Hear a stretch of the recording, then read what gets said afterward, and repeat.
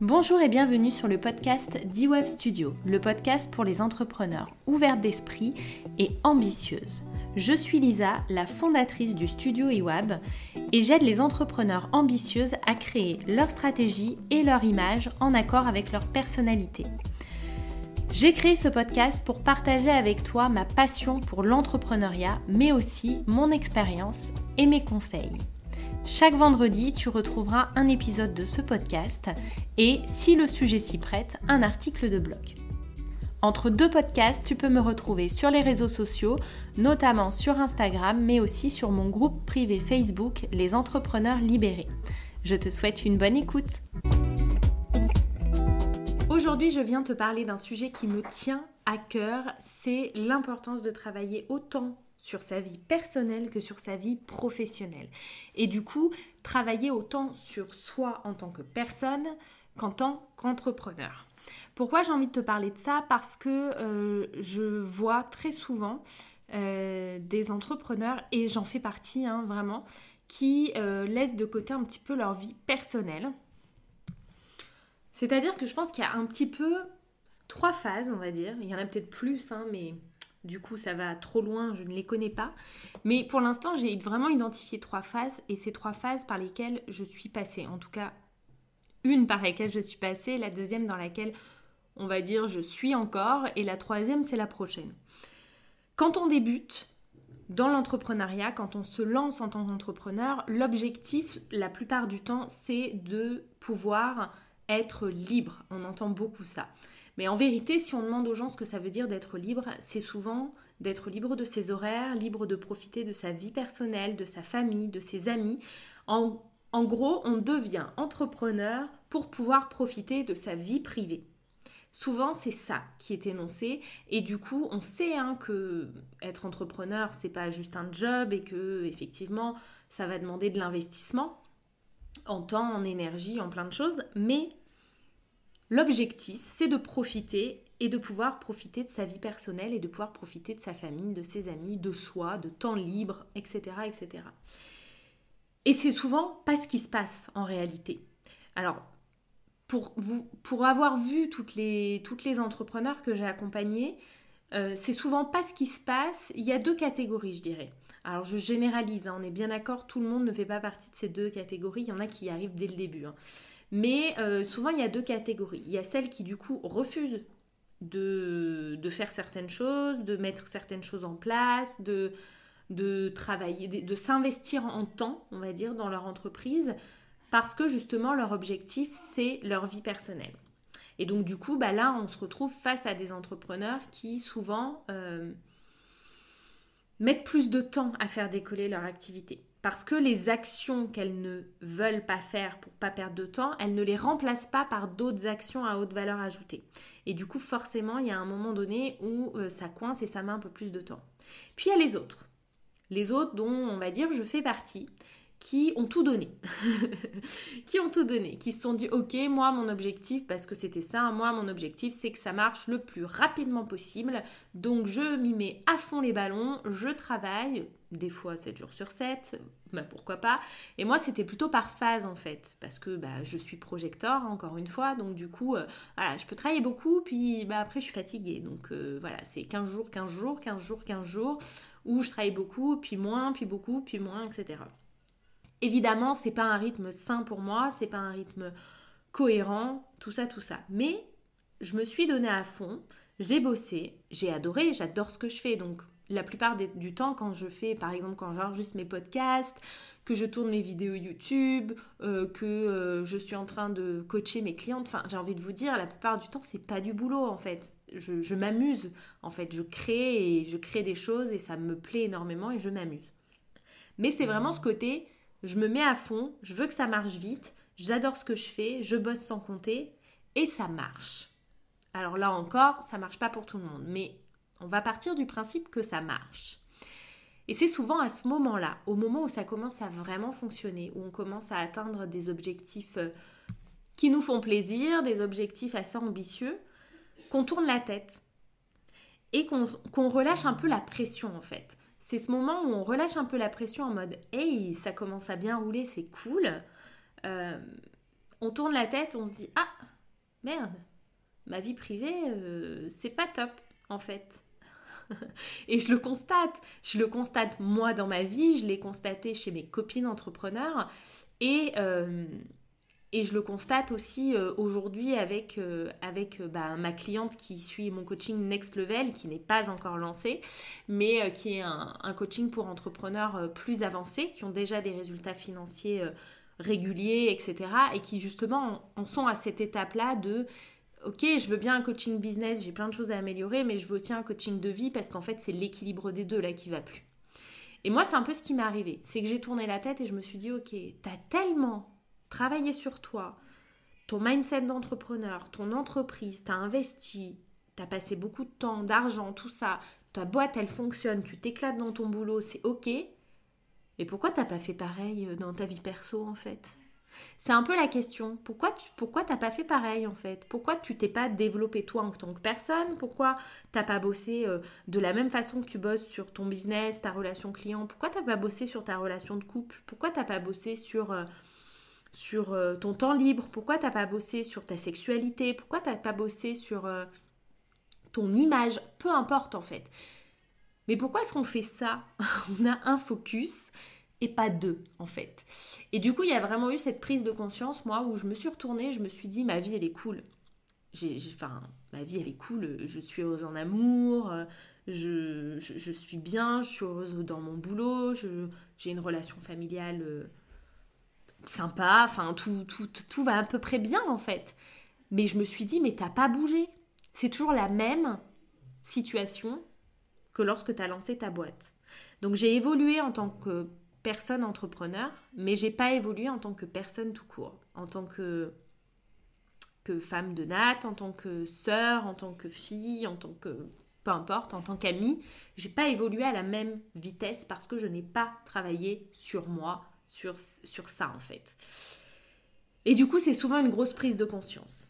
Donc j'imagine, parce que je ne l'ai pas encore vécu, que du coup le niveau 3, c'est effectivement l'équilibre. Ce fameux équilibre où on va du coup peut-être travailler un peu moins, en tout cas s'organiser davantage, automatiser un petit peu plus son business pour justement avoir plus de temps à se consacrer à soi, à consacrer à son couple et pouvoir travailler sur soi. C'est pas simple. Sincèrement, moi j'ai trouvé que l'exercice n'était pas simple parce que travailler sur moi en tant qu'entrepreneur et travailler sur mon business, même quand je sais que des fois, mes clientes, quand je leur raconte les prises de conscience que j'ai, les croyances sur lesquelles j'ai travaillé, etc., elles sont impressionnées, elles me disent « Waouh, mais t'arrives tellement à te regarder en face. » Mais là, je ne regarde pas ma personne en face. Même si oui, c'est moi, mais je ne sais pas comment vous expliquer. J'ai cette sensation que là, c'est l'entrepreneur qui a un tête-à-tête avec elle-même. Et c'est complètement différent. Ça me permet d'avoir une prise de recul plus grande et une plus grande facilité, une plus grande aisance à aller travailler dessus. C'est pas facile, mais une plus grande aisance à aller travailler là-dessus. Alors que quand on se regarde soit en tant que femme, en tant qu'amoureuse, en tant qu'amante, en tant que, encore une fois, sœur, fille, maman, peu importe, c'est plus dur. Je trouve, ce n'est que mon avis, je trouve ça plus dur. Parce que pour moi, ça touche un petit peu mon ego, je pense, et ça touche un petit peu l'émotionnel. Ça vient toucher un petit peu une part d'émotionnel, une part d'ego. Et je sais que souvent, quand je travaille sur des croyances, des peurs dans mon business, parfois, pas tout le temps parce que c'est pas nécessaire, mais parfois, c'est des choses qui viennent de mon passé, que je vais déterrer et que voilà, je vois le lien tout de suite et hop, je travaille dessus. Et là, il y a des fois dans la vie privée, on n'a peut-être pas tout le temps envie d'aller voir ce qui s'est passé avant. Avant, c'était avant. Donc j'ai trouvé ça vachement plus difficile en fait, de me retourner et d'aller travailler sur moi. Mais je le fais. Je le fais et je vous encourage à le faire parce que c'est vraiment important et c'est autant important de travailler sur votre vie personnelle que de travailler sur votre vie professionnelle. C'est un réel équilibre. L'un ne va pas sans l'autre. Quand vous allez augmenter votre chiffre d'affaires, votre revenu, vos standards au niveau de l'entreprise, vous allez aussi faire la même chose en fait dans votre vie privée. Et c'est important aussi d'aller vibrer ça dans votre vie privée. Ça ne veut pas dire que vous allez plus voir vos potes, acheter un château et plus parler à personne qui qui gagnera le SMIC. Ce n'est pas ce que je dis, mais ça ne vous changera pas vous en tant que personne, mais ça changera votre vision des choses et votre façon de penser et votre mindset en tant que personne va changer aussi. Parce que la manière dont on affronte les défis de la vie ou la manière dont vous prenez vos décisions dans la vie, dont vous faites des choix, c'est exactement la même chose, c'est un mindset, c'est exactement la même chose que votre mindset d'entrepreneur.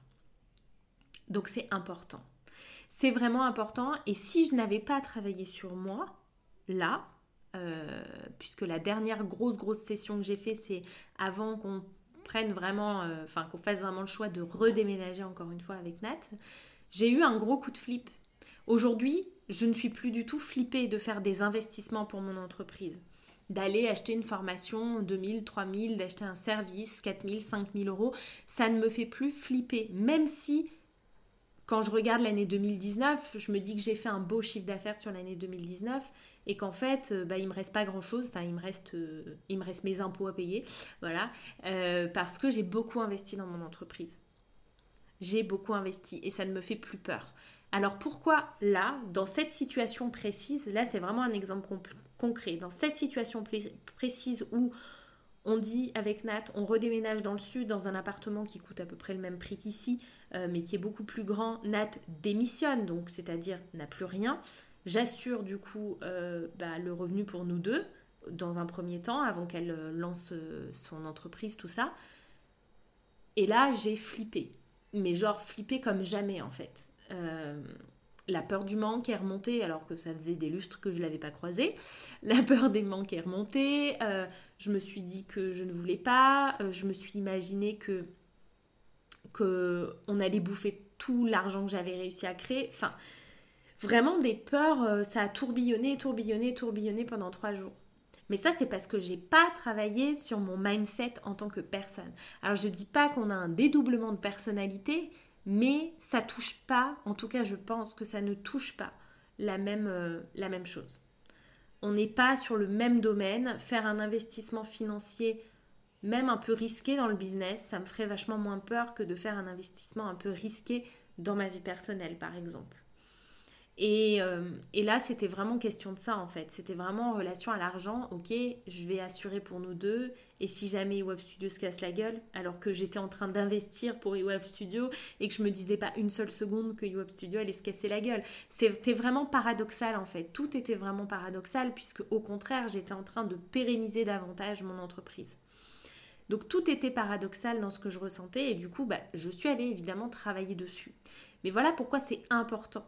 En fait, le travail que vous faites sur vous en tant qu'entrepreneur, sur votre mindset, sur vos croyances, sur vos peurs, sur vos prises de décision, sur tout ça, se répercute sur votre vie personnelle et sur vous en tant que personne. Mais l'inverse est vrai aussi.